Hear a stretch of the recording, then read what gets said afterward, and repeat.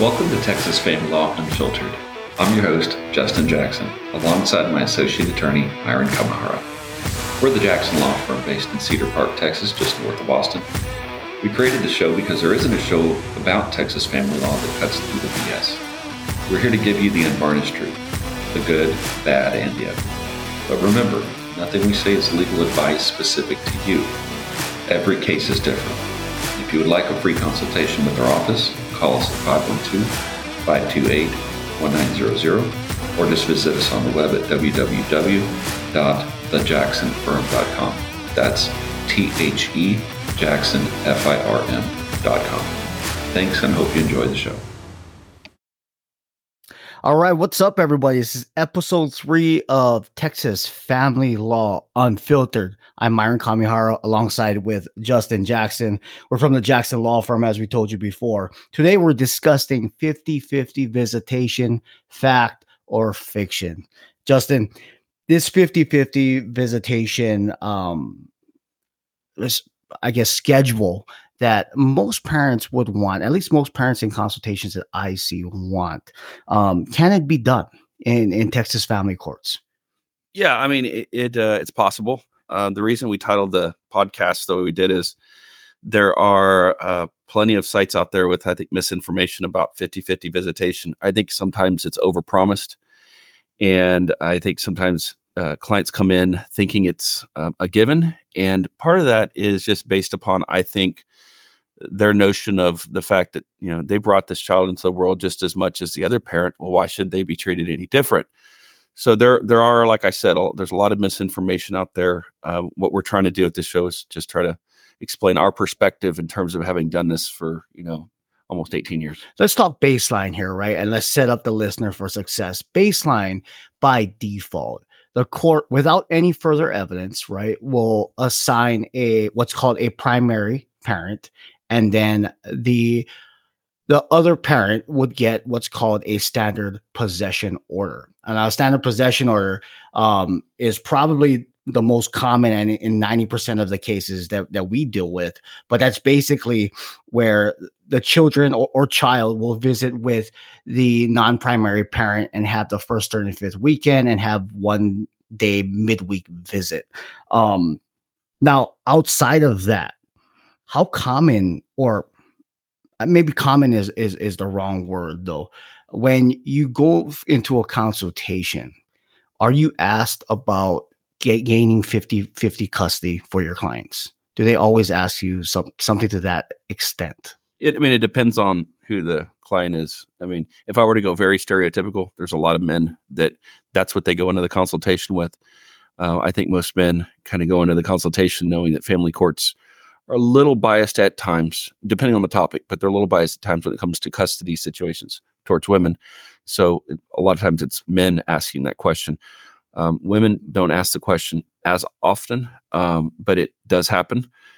So that's my experience. But I mean, going historically, I guess most women are the primary. Would you agree?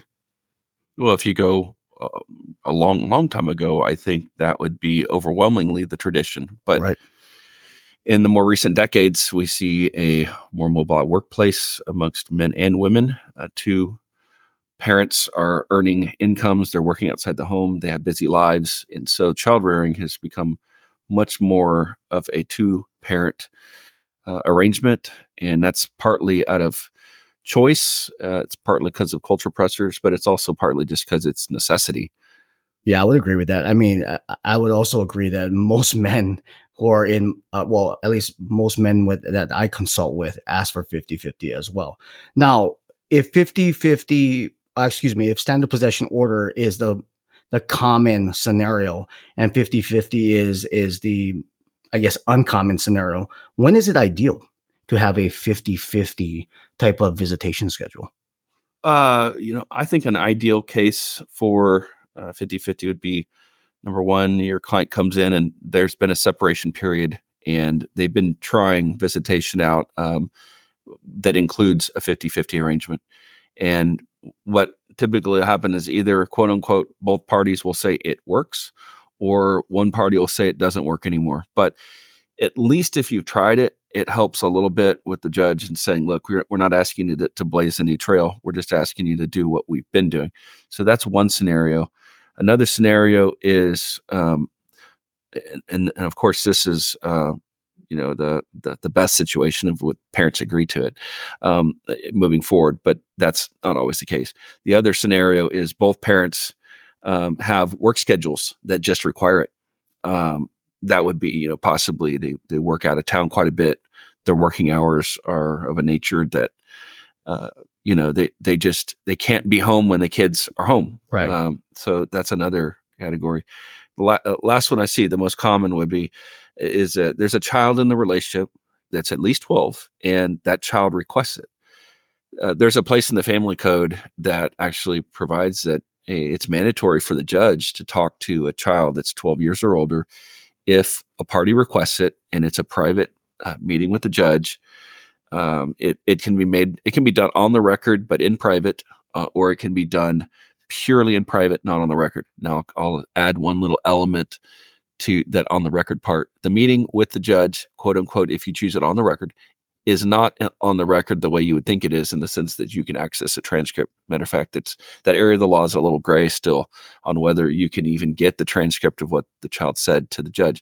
But nevertheless, getting back to the question, if a kid's at least 12, or if you have more than two kids that are at least 12, then and they both want 50-50, it just makes your odds go way up, because there's a higher chance the judge will grant that in line of the child's wishes. Yeah, I agree with that. What's important to know as well about the code, and the code obligating the court to speak to a child 12 or older if requested by a party, is that it doesn't necessarily obligate the court to render a decision based off what the child says. So that's important to know. I want to go back to number one, though, the pattern of doing it prior to the case starting. And a pattern would be where the two parties have agreed before the case started.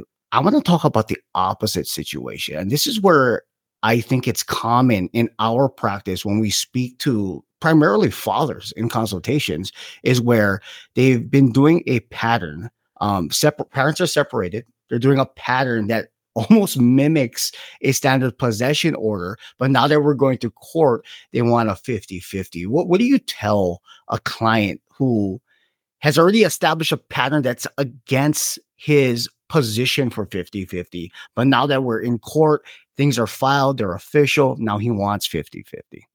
Yeah, you have to take a couple of different scenarios.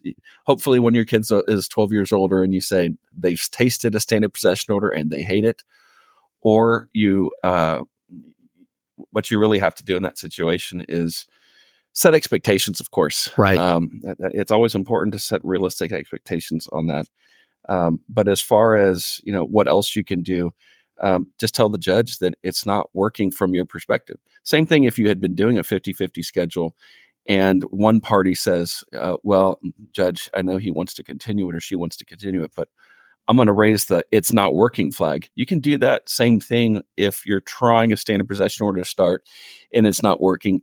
Examples, because just saying it's not working is a vague statement. Sure. How would it not work? It would not work possibly because either A, you're seeing behavioral issues with the number of exchanges, right, pickups and drop-offs. Right. One of the disadvantages of a standard possession order, in my opinion, is it creates more exchange points for the children, more packing up, more moving over to another parent, then moving back to the parent's house. There's more of those than in some of the 50-50 schedules that are out there. And so you can raise that issue. You can raise that it is just too chaotic for the kids' schooling or their social patterns. There's a whole bunch of different things you can conceive of that this schedule isn't working and it's time to try a new one. And of course, what are other ways that you can even approach this? In a family law case, there's temporary orders and there's final orders.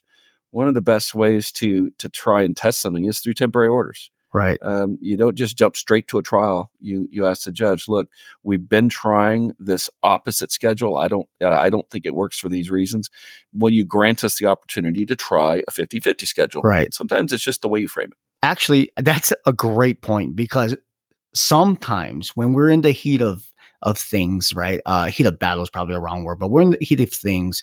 And even speaking with our client and prepping for our temporary orders, we're thinking about setting a precedent almost for the entire case. But the way you bring it up in regards to a 50-50, it's almost a trial period, which actually would be the best time to do it is during the pendency of the case, because if it doesn't work out, you can always change it at finals. And if it is working out, you can just finalize it at finals. So I think that's a great point.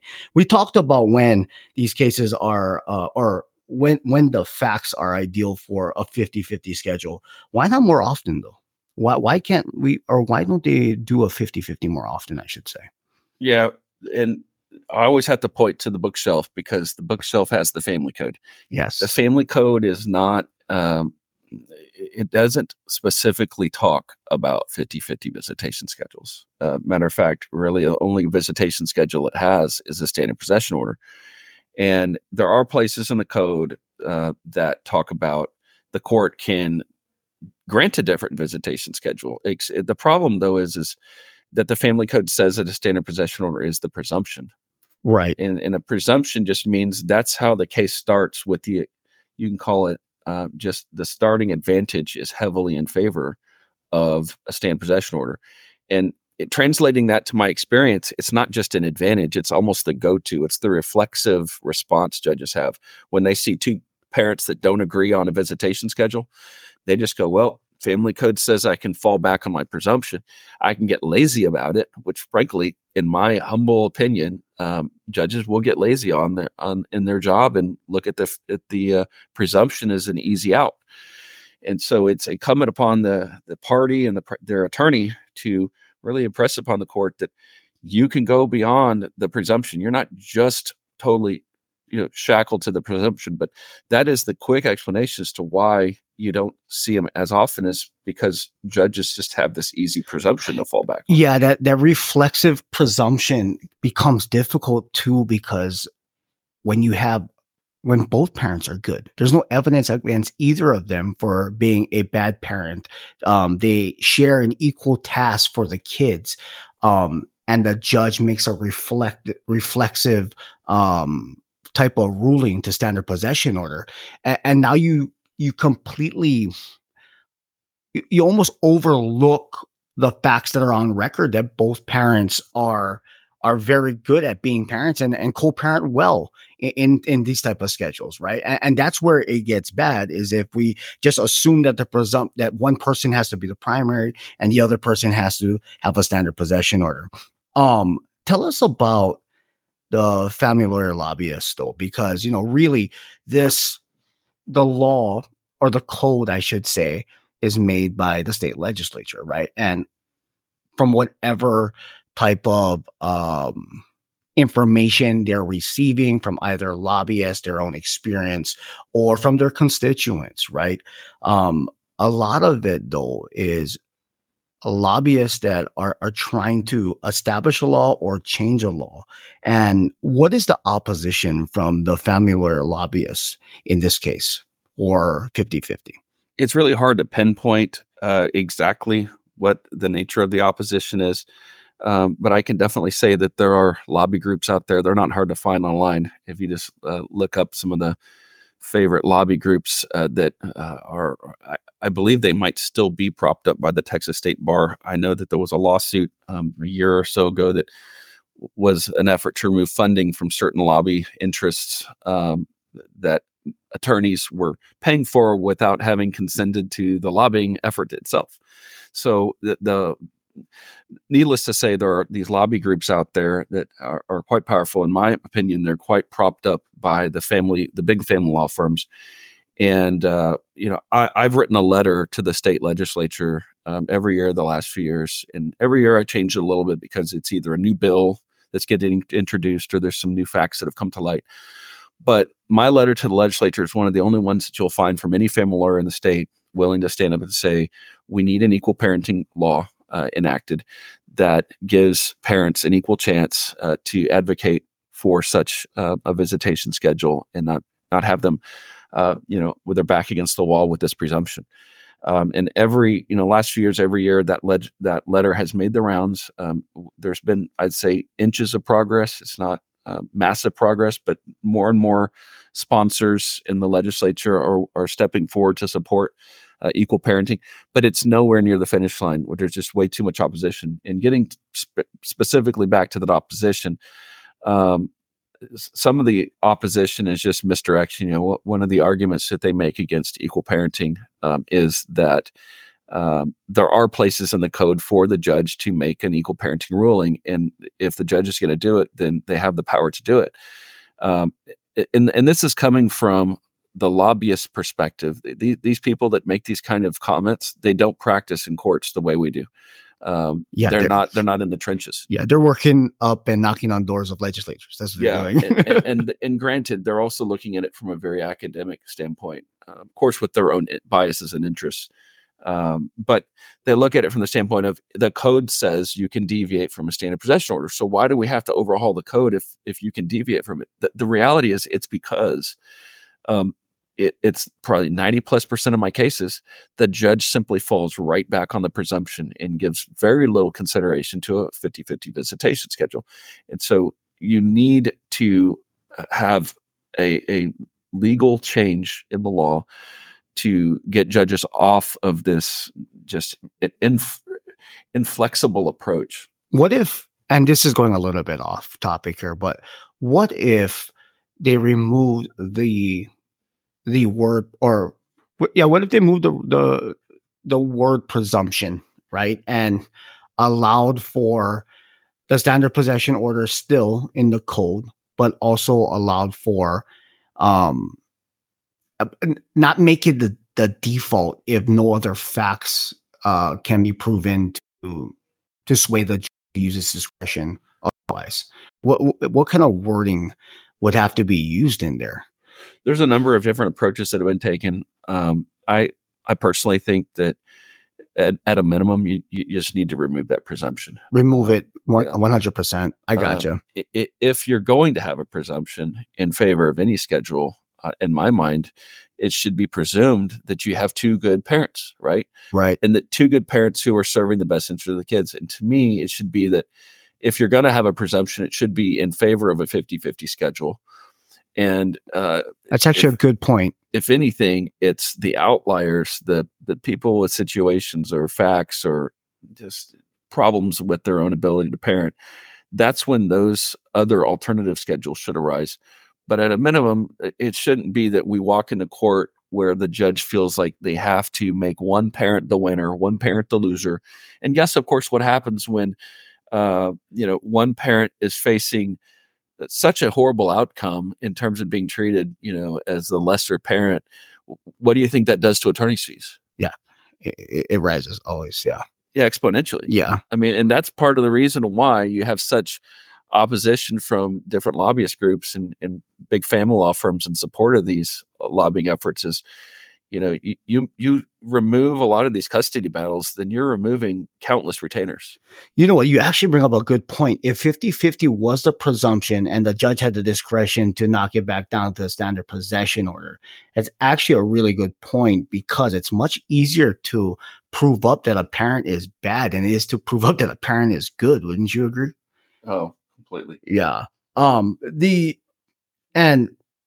Another reason, which is not as often, right, is the parent on losing end often gives up.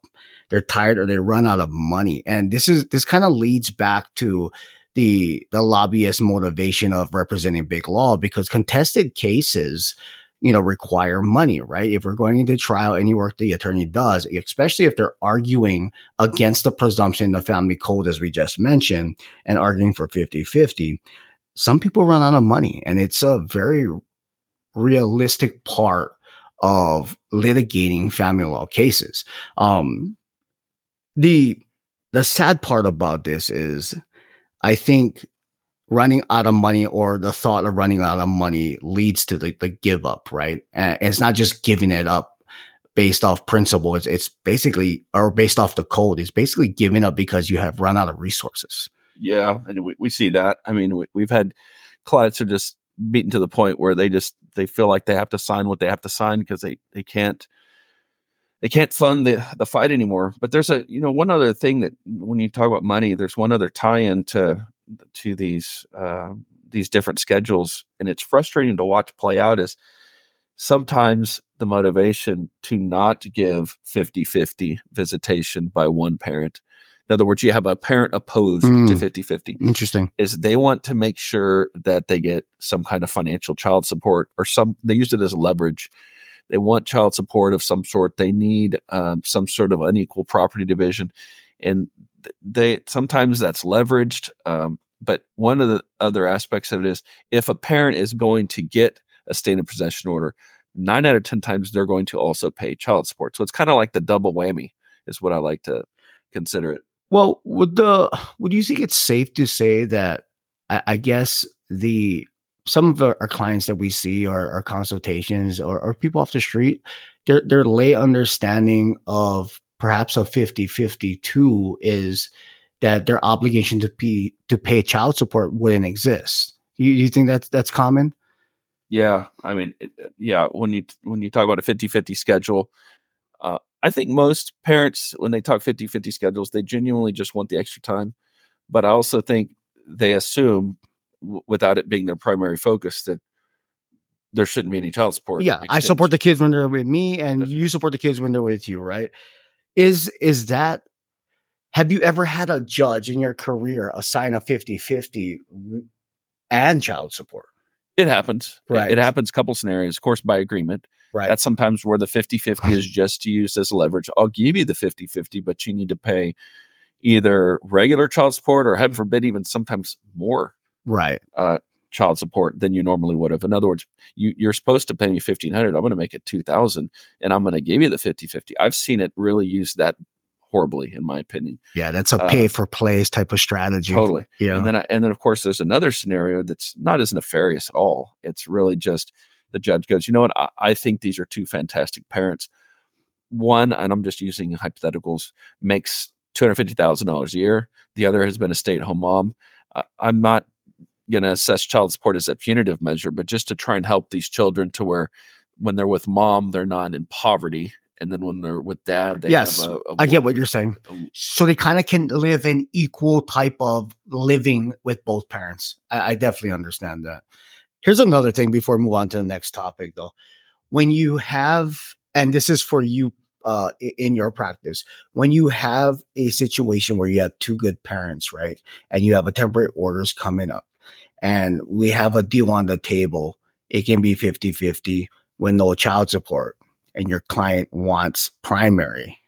That's when, at least in my experience, it becomes difficult to sway the client back towards the middle as far as accepting the settlement. Because if you have two good parents, it literally is a gamble.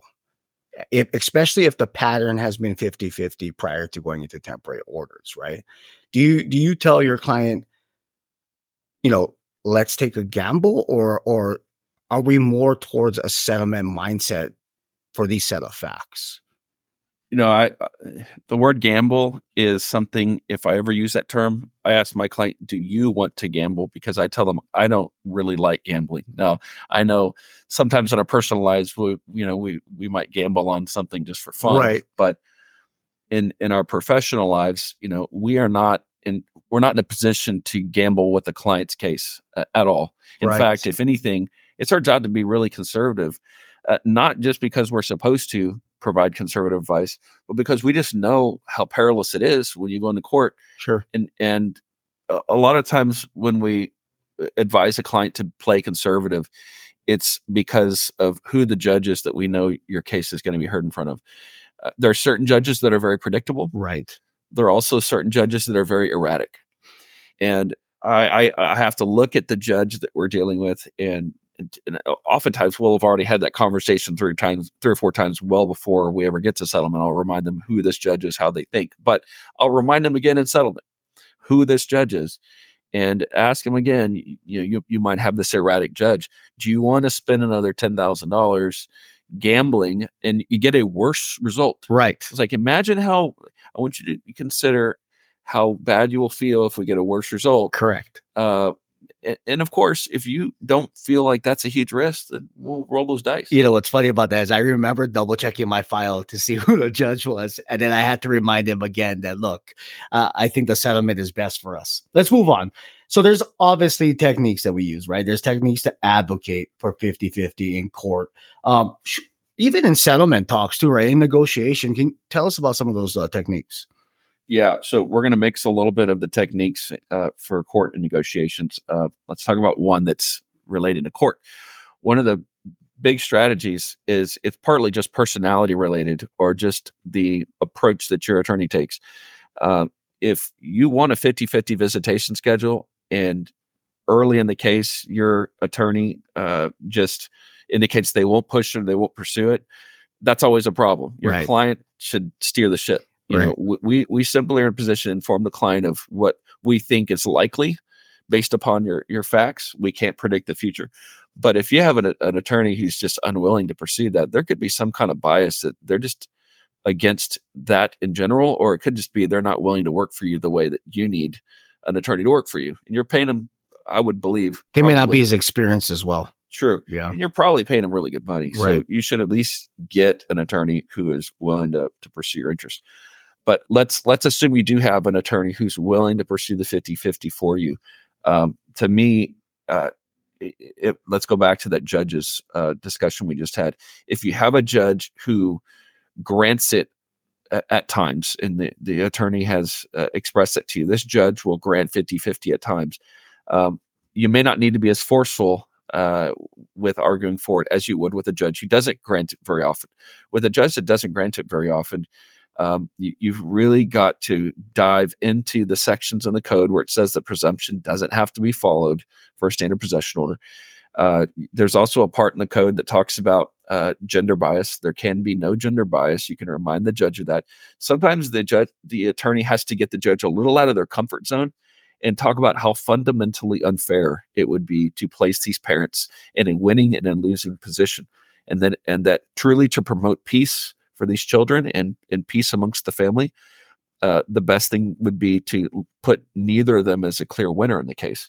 And when you kind of put it in those terms to a judge, it becomes more palatable to them, because one of the big things that a judge always has is kind of it just grates in their mind, I think, is that parties come in looking out for themselves a lot. Yes. And judges do not care as much about how a party feels about an outcome. Their job is to worry about how a kid is going to feel about the outcome. Best interest of the child. That's right. So leaving out as much as possible, this is unfair to me. Talk about how unfair it is to your children. Talk about their perspective and leave the you part out, because when they start hearing me, the judge just feels like instinctively that you're being selfish. Right. Let me ask you a question. This is from a practice standpoint, and even would apply to pro se litigants, though. When you remind a court of the code, right, there's a certain demeanor, and you definitely don't want to be disrespectful as you're reminding the court of the code that you assume they've already read. But do you do it in a sense where you're reflecting back on previous experience with that judge, and maybe not specifically into your case that you're thinking of? Or do you do it more in a generalized fashion where you're strictly just referring to the code? Because you and I know our experiences come with being and dealing with these judges on a weekly basis. We know what they like, we know what they don't like, and we've also known what they've done in our previous cases, given a certain set of facts, right? And I know, and in the case I'm thinking of specifically in my mind, from a practice standpoint, this judge that we were in front of on a different case awarded my client a standard possession order, but in a previous case, he awarded a 50-50. So from a practice standpoint, and even for our pro se litigants, Justin, is it proper when dealing with this technique alone to just generalize and stay within the code, which I believe is probably the safest, right? But or do you want to refer back to your other cases, maybe not in a specific way, but just remind the judge of how he ruled. Yeah, I mean, it's not like it's an absolute prohibition to bring up another case, but no attorney I know and no practitioner I know like specifically brings up another case. Right. In my mind, it just kind of goes against the grain of what we're supposed to be doing up there. But I absolutely will agree and say that a good attorney will have a working knowledge of different 50-50 type cases they've worked with this judge in the past. Right. And not just know the case a little bit, but also know some of the specific factors that the attorney believes influence the judge to make that type of ruling.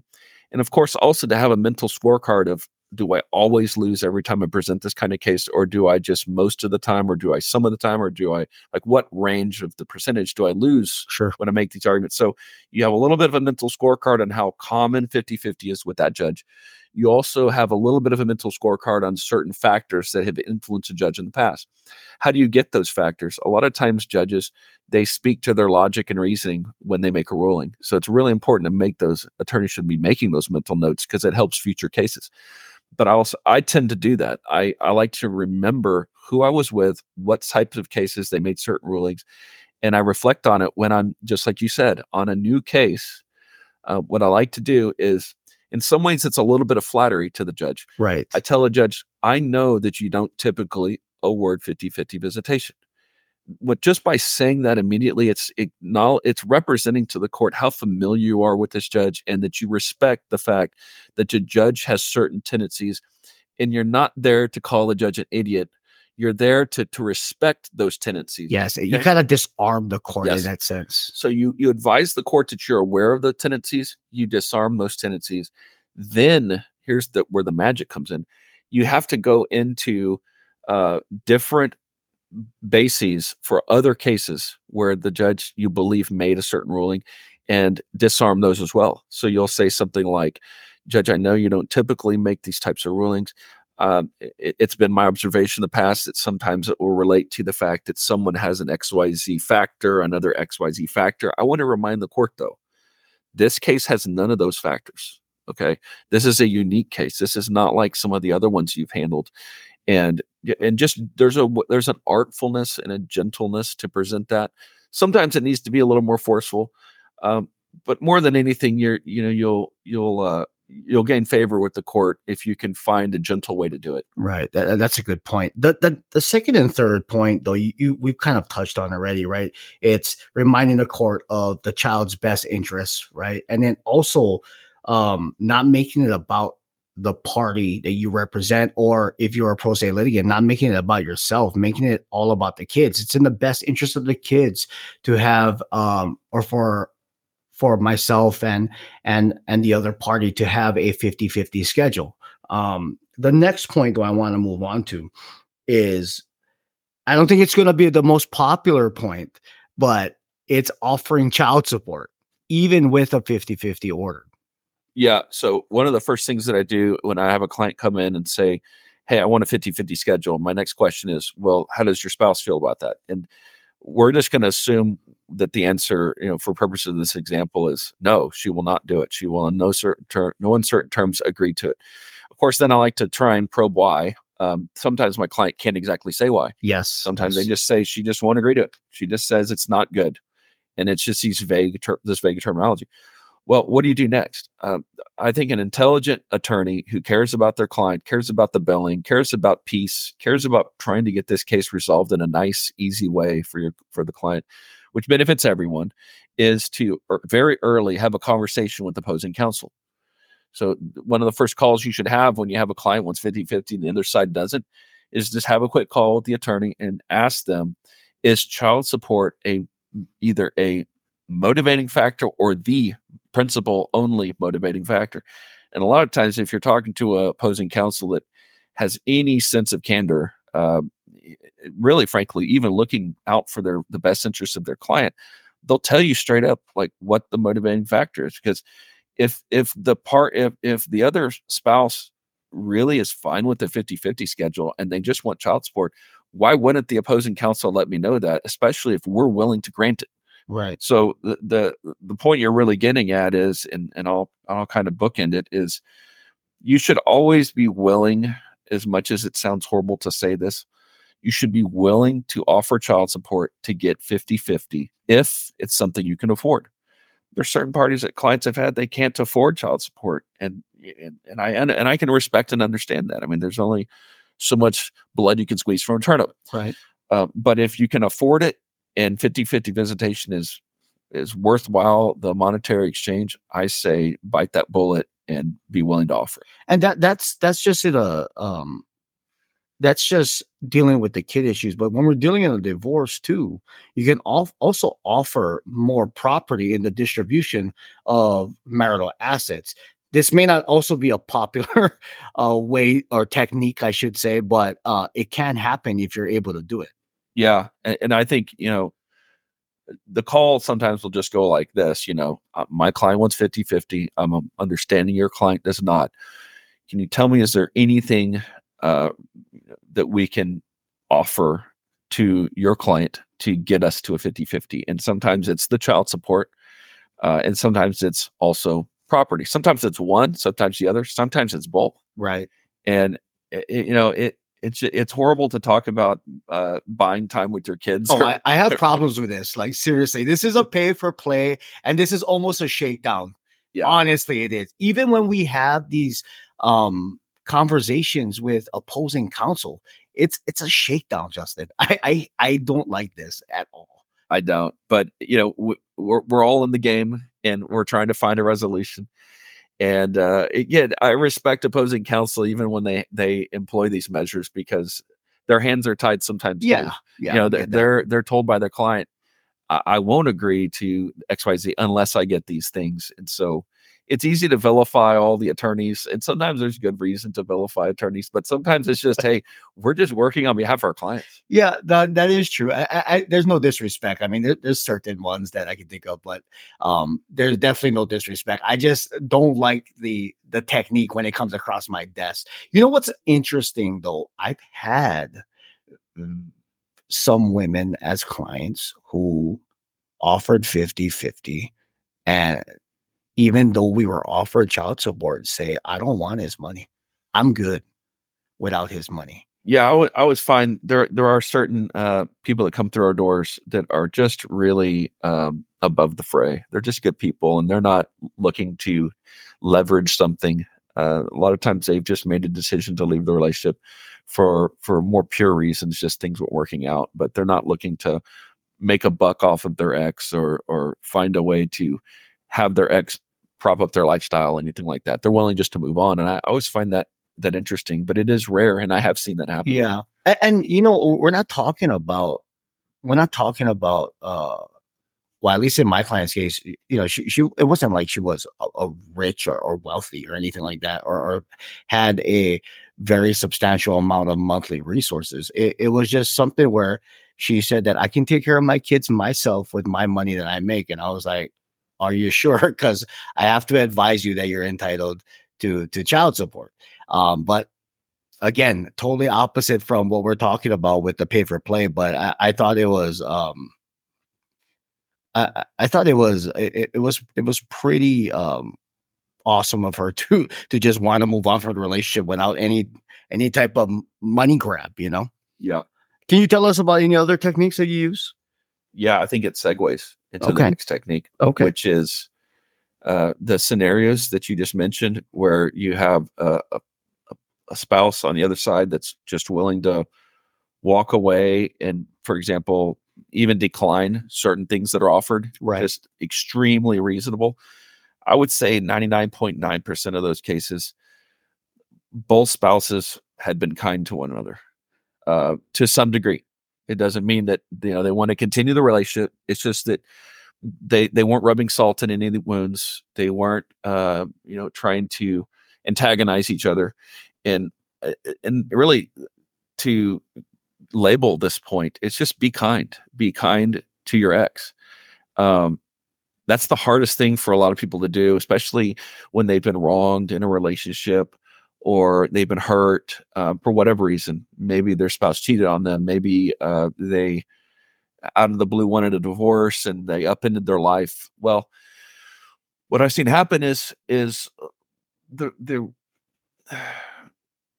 the opposition to a 50-50 schedule so often is rooted in emotion.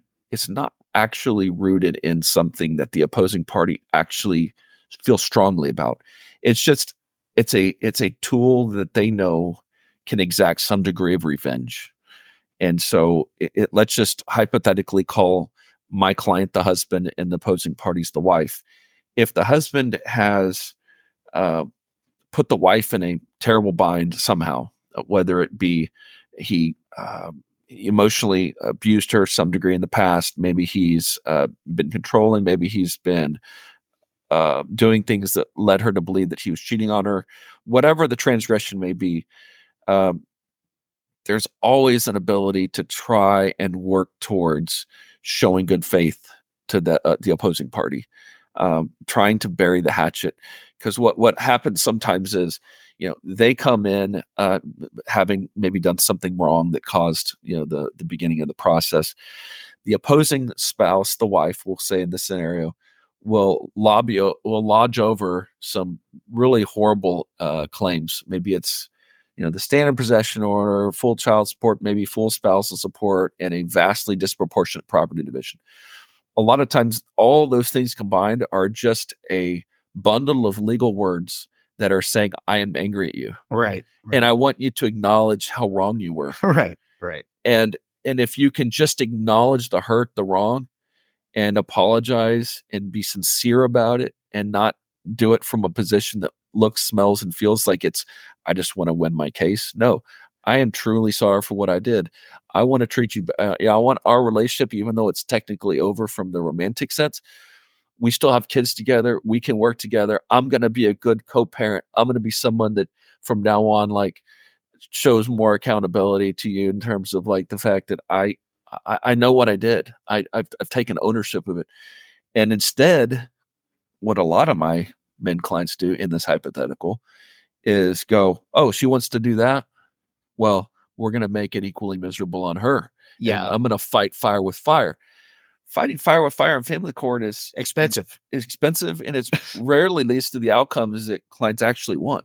Yeah. Well, it also, I think too that clients who want to fight fire with fire sometimes they're left in a worse position than they were originally in, especially because of the financial resources that it takes just to go to court for a full trial, a full evidentiary hearing. You know what's funny about that though, from a attorney's perspective? I know we're talking from a client perspective now, but reminding your client that to not get emotional about, or not to attach emotions to some of these offers that we get, right? Or some of these offers or proposals that we're sending out, because sending over the bundle of legal words that's basically just say you did wrong and I want an apology, which gives him the least amount he would get according to the family code, right? Could be solved by not attaching too much emotion to the proposal itself and giving him a proposal that is substantiated by facts, right? And from an attorney standpoint, though, when we try to remind our clients about that, I've had some pushback. Sometimes maybe thinking that I wasn't hearing them. But in actuality, what I like to do is the reason why I like to remind them not to attach emotion to any offer or whatever we're trying to do to negotiate is because of the cost factor in this, right? If we send over a lower proposal that is not substantiated by facts, the fire to fire scenario comes back, right? And I see this often actually, where it comes back and now we are further from settlement than where we were at the beginning.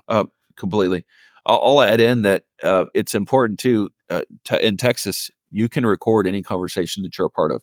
I always find it helpful before the divorce starts up, or even if it's in the middle of the divorce, if you ever have a moment to talk to their spouse and you're able to have a candid conversation, even if it's a short conversation where they express a willingness to do 50-50 or an interest in it, they don't even have to necessarily exactly say 50-50, but they can talk about a schedule that looks like 50-50. And a lot of times people's guards are down when they're not in court, they're not in front of their attorney, they're at home, they're at the kitchen table. You might catch some things on a recording that you can play later that indicate, you know what, he or she has totally changed their tune on what they want. I gotcha. Okay, so we spoke about the techniques, right, that we use in court and even during negotiation, during settlement talk. Let's talk about what exactly is a 50-50 schedule look like, right? And I think the easiest schedule to imagine would be a week on, week off, a Sunday to Sunday, which would be dad gets one Sunday. He gets the kids Monday, Tuesday, Wednesday, Thursday, Friday, Saturday. And then on Sunday, he exchanges with mom, and mom gets the kids the following week. And it just alternates. Yeah, that's a common 50-50 schedule. I like the Sunday at 6 to Sunday at 6 because it's not too late in the evening. It's not too early in the day. Lets there be a pack up period. And then you have a fresh week with the kids in that scenario. To your point, though, Justice, sorry. To your point, though, this schedule is great because of your argument against the standard possession order sometimes is that because the exchanges are less frequent.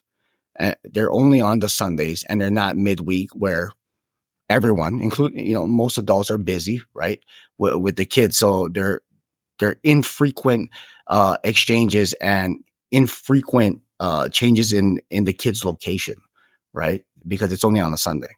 Yeah, exactly. I mean, in a standard possession order, you have a Thursday midweek during the school year, which it's like it's almost like the people who enacted this don't live in reality, because during the middle of a school week, I mean, or with traffic. Yeah.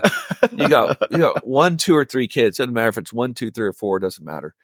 They all have book bags. They all have stuff that, well, I shouldn't say book bags as much because I'm shocked to hear they don't even do textbooks at some of the schools anymore. Yeah. That's another story. Yeah. But they have their book bags. They will need clothes for that night. And you say, well, both parents are going to have clothes, but that's naive. These kids, they have a certain few outfits they love to wear. So there's going to be some clothing packing. If you have a daughter, she's going to and she's a little older, she's going to want to bring all of her makeup and hair equipment back and forth. Right. Even if you go, well, both parents have that. Well, most of the times we do, but again, there's certain things that they just have to have with them at all times. So there's going to be a bag. And on a Thursday, you're asking that kid, if there's a pickup at school, to have brought their bag with all their stuff to school and then get picked up by the parent. It's a ridiculous concept. On top of that, now that kid's week is kind of chopped up to where now they're going to one parent's house just for that one night, having to bring the things that are specific for that Friday morning at school, so they can get back in the routine. So they're bringing with them stuff to school on Thursday, so they can spend time with the parent, and then they're having to bring that same stuff back to school on Friday so they get picked up by the other parent. It's just. Let me ask you a question. Kind of off topic, but personal question. You and I both have daughters, right? Yes. They spend time with their mom, and then they spend time with us at our house. My daughter has a makeup kit. What do you do as dad? Because they have that makeup kit for their mom's house, so they're always transporting it. My daughter doesn't want to take hers to school, so we always have to drop it off at her mom's house prior to me dropping her off to school. What do you do as dad? Do you replicate the makeup bag? So one for dad's house, one for mom's house, or do you continue the status quo? I mean, you try to replicate it in every way possible. I mean, to me, a good parent that cares about their kids and not about personal inconveniences looks at a divorce as much as possible as how can I provide an outcome that is least disruptive to my kids. Right. Like, they didn't ask for this. They didn't want it.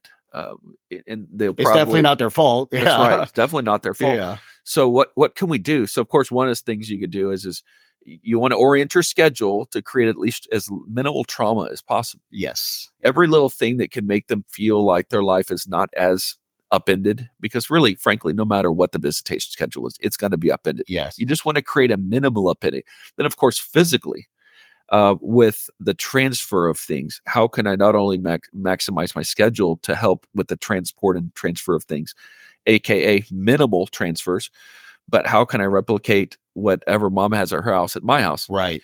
The thing is, I'll jump into my personal experience. I mean, my daughter has certain things that doesn't matter if what it is we would buy. I mean, she's gonna want to bring those things over, those outfits, and we're not going to buy two of the same outfits. Right. That's right. ridiculous. Yeah.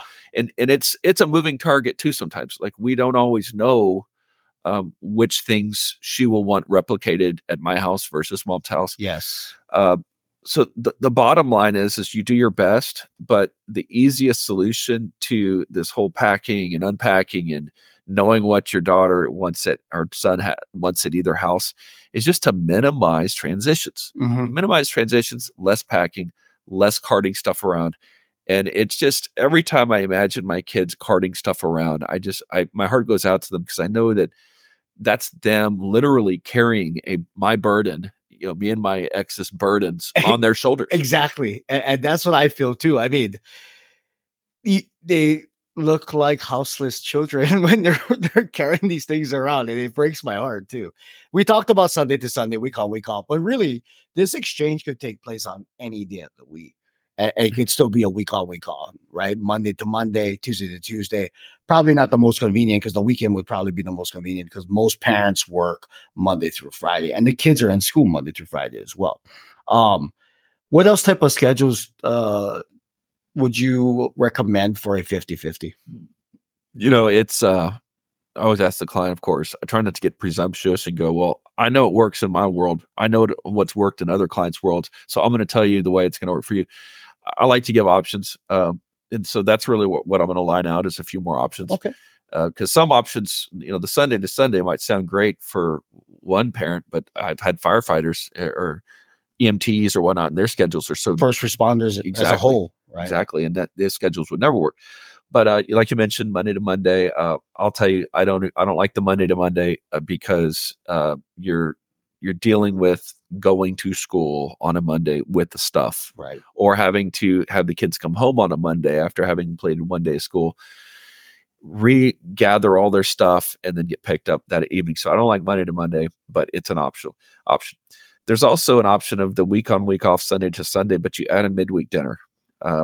That could be a Wednesday that goes with the other parent not in possession.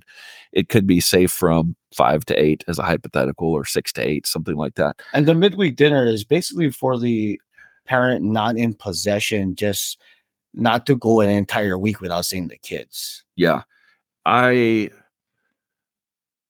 I had to throw my own personal 2 cents into it, depending on how old your kids are, to me, that's where this comes into play. Right. If you have young kids, I think it's a pretty harsh proposition to go straight Sunday to Sunday. I've got teenagers. Sunday to Sunday is not a huge problem. I'm not saying they love any schedule in a divorce, but I think that Sunday to Sunday is not a huge problem. But you add the midweek dinner for older kids, I think it's a little disruptive. For younger kids, I think they might want that touch point. Yes. Just to see the face, Yeah. have a little dinner. That might be nice. It's just an optional thing.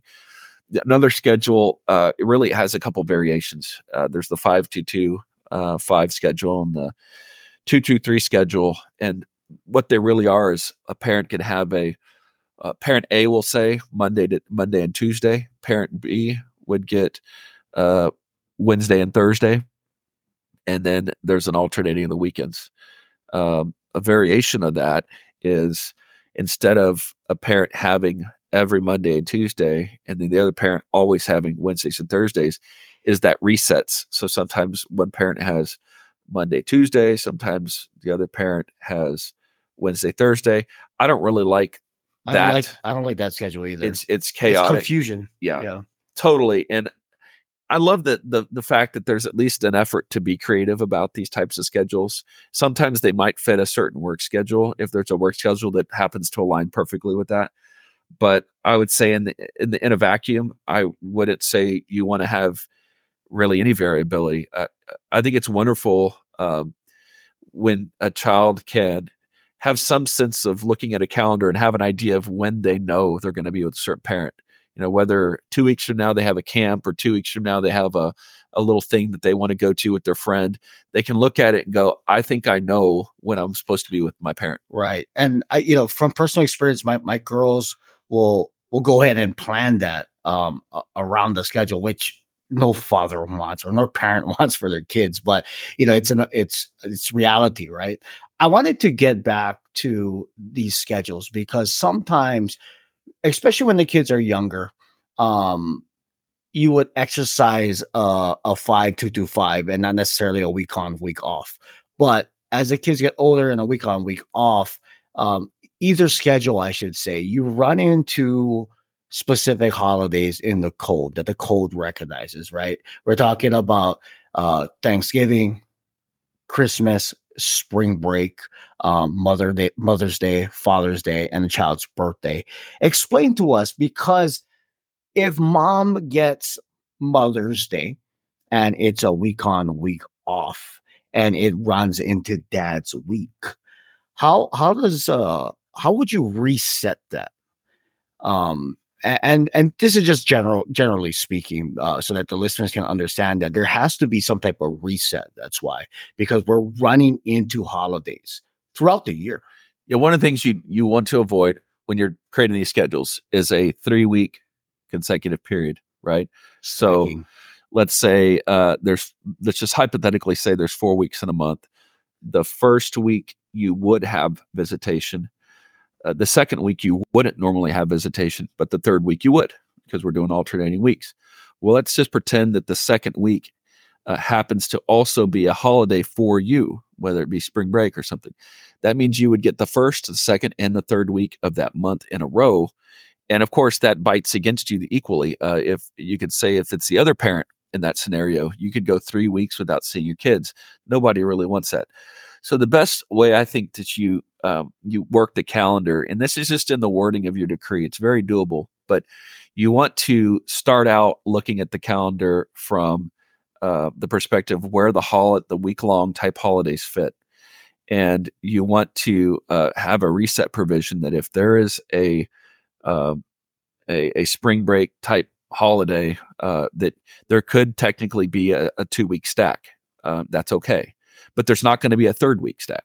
Okay. So after that 2-week stack, just by virtue of the holiday, there's going to be a reset, and the alternating weeks are modeled off of that reset. Yeah, I think this is really important because this is an attorney thing, right? So the attorney that you've hired to draft the decree or to represent you and is drafting the decree needs to be savvy enough to identify that, if you're running up against a possibility of a 3-week time period without seeing your child, then we have to have some type of reset language in there, especially when we're dealing with, expanded summer vacations or summer visitations, I should say, in a week on, week off, or in a 50-50. What do you normally see for summer? Because a standard possession order is 30 days, generally speaking, and it differs by distance between the parents. But when you are doing a 50-50, what do you normally do for summers? I like to actually just do the week on, week off year round. I gotcha. However, you can also build in an extra week with the reset provision. Yeah, because you don't want the stack. That's why. Yeah. The 3rd week. Does it take some artful drafting? Yes. Can it be done? Absolutely. Is it somewhat complicated? You could say that it is, but if it's artfully drafted, you can absolutely even just 2 parents that don't ever go back to their attorneys, they can use an artfully crafted decree and create their calendars, and there'd be no arguments. It'd be simple to craft. There wouldn't be 3-week stacks. It'd be, at worst, or 2-week, but that's fine. There just wouldn't be the 3-week. So I think that we spoke about standard possession order and 50-50, and that those two perhaps are the most common that are brought up, right? Because standard possession orders are the most commonly ordered by a court due to the presumption, and the 50-50s are not as common, but they're brought up more commonly in this next schedule type that we're going to bring up, which is a modified schedule. And this is something that's a little bit less than a 50-50, but more than a standard possession order. And you know, interestingly enough, or coincidentally, I should say enough, I had a consultation this week, and you told me after the consultation when you and I spoke to each other, you asked me what would he, because my client wanted a 50-50. They were practicing a pattern for the past 4 years of a standard possession order. And I told him that it was pretty unlikely to go into court and get the 50-50. And you told me, what would he say to having a schedule that was less than a 50-50, but more than what he's getting now as far as standard possession order? Can you elaborate on this type of schedule? And basically, it's a modified possession order, right? To generally, I guess, describe it. Yeah, sometimes the opposing party is just married. Sorry, pun not intended, to the concept of a standard possession order. And one of the go-to techniques we have is you add in a Wednesday overnight on the non-weekend weeks. So again, standard possession order, every parent would get that's the non-primary, would get Thursdays of each week and first, third, and fifth weekends. Well, instead of that, on the off weekend type weeks, instead of that one day, you add in the Wednesday overnight. And so your worst week would be 2 days.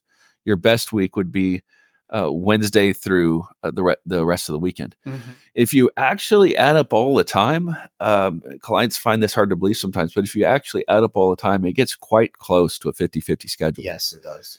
And so a client would say, well, then why not just go for a more traditional 50-50 schedule if that's the case? And again, it goes back to what I said a moment ago. Some opposing parties are just really stuck. Maybe it's lawyer advice, or they found something on the internet, or their best friend told them you've got to get them on a standard possession, or whatever it is.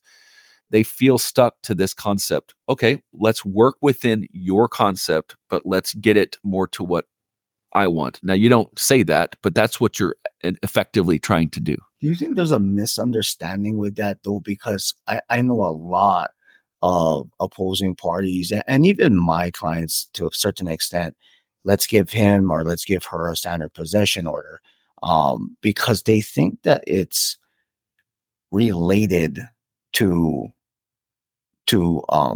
being the primary, when in actuality you can be the primary and the other party can have more than the standard possession order.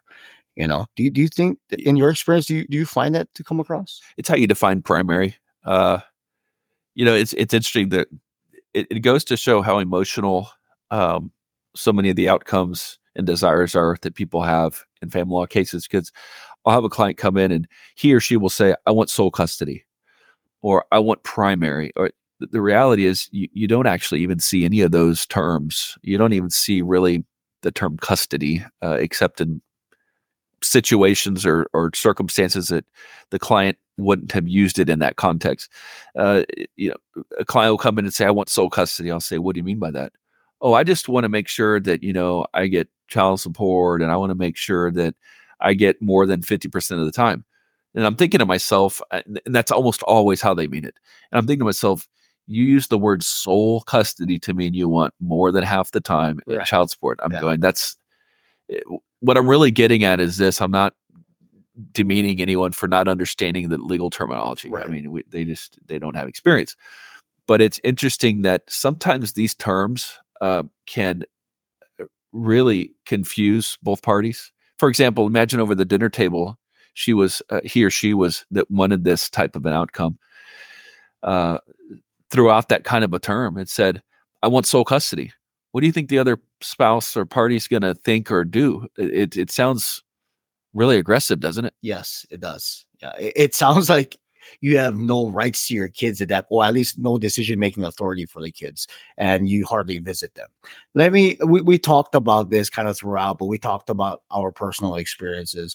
Obviously, both of us have kids. Both of us are divorced, and so we have time with our kids. I have a standard possession order now, which me and my ex-wife, we're pretty good though. We co-parent well. We agree on a lot of things, and we have modified what's in writing informally by just agreeing to it's more than expanded. It's not quite 50-50, but it's more than an expanded, like we talked about. And it's working out for us.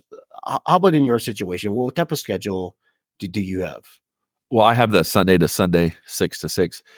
And I'll say that, my ex and I have gotten along, I'd say quite well for quite a number of years. I mean, we do have some flexibility on when the kids come and go. They're older now.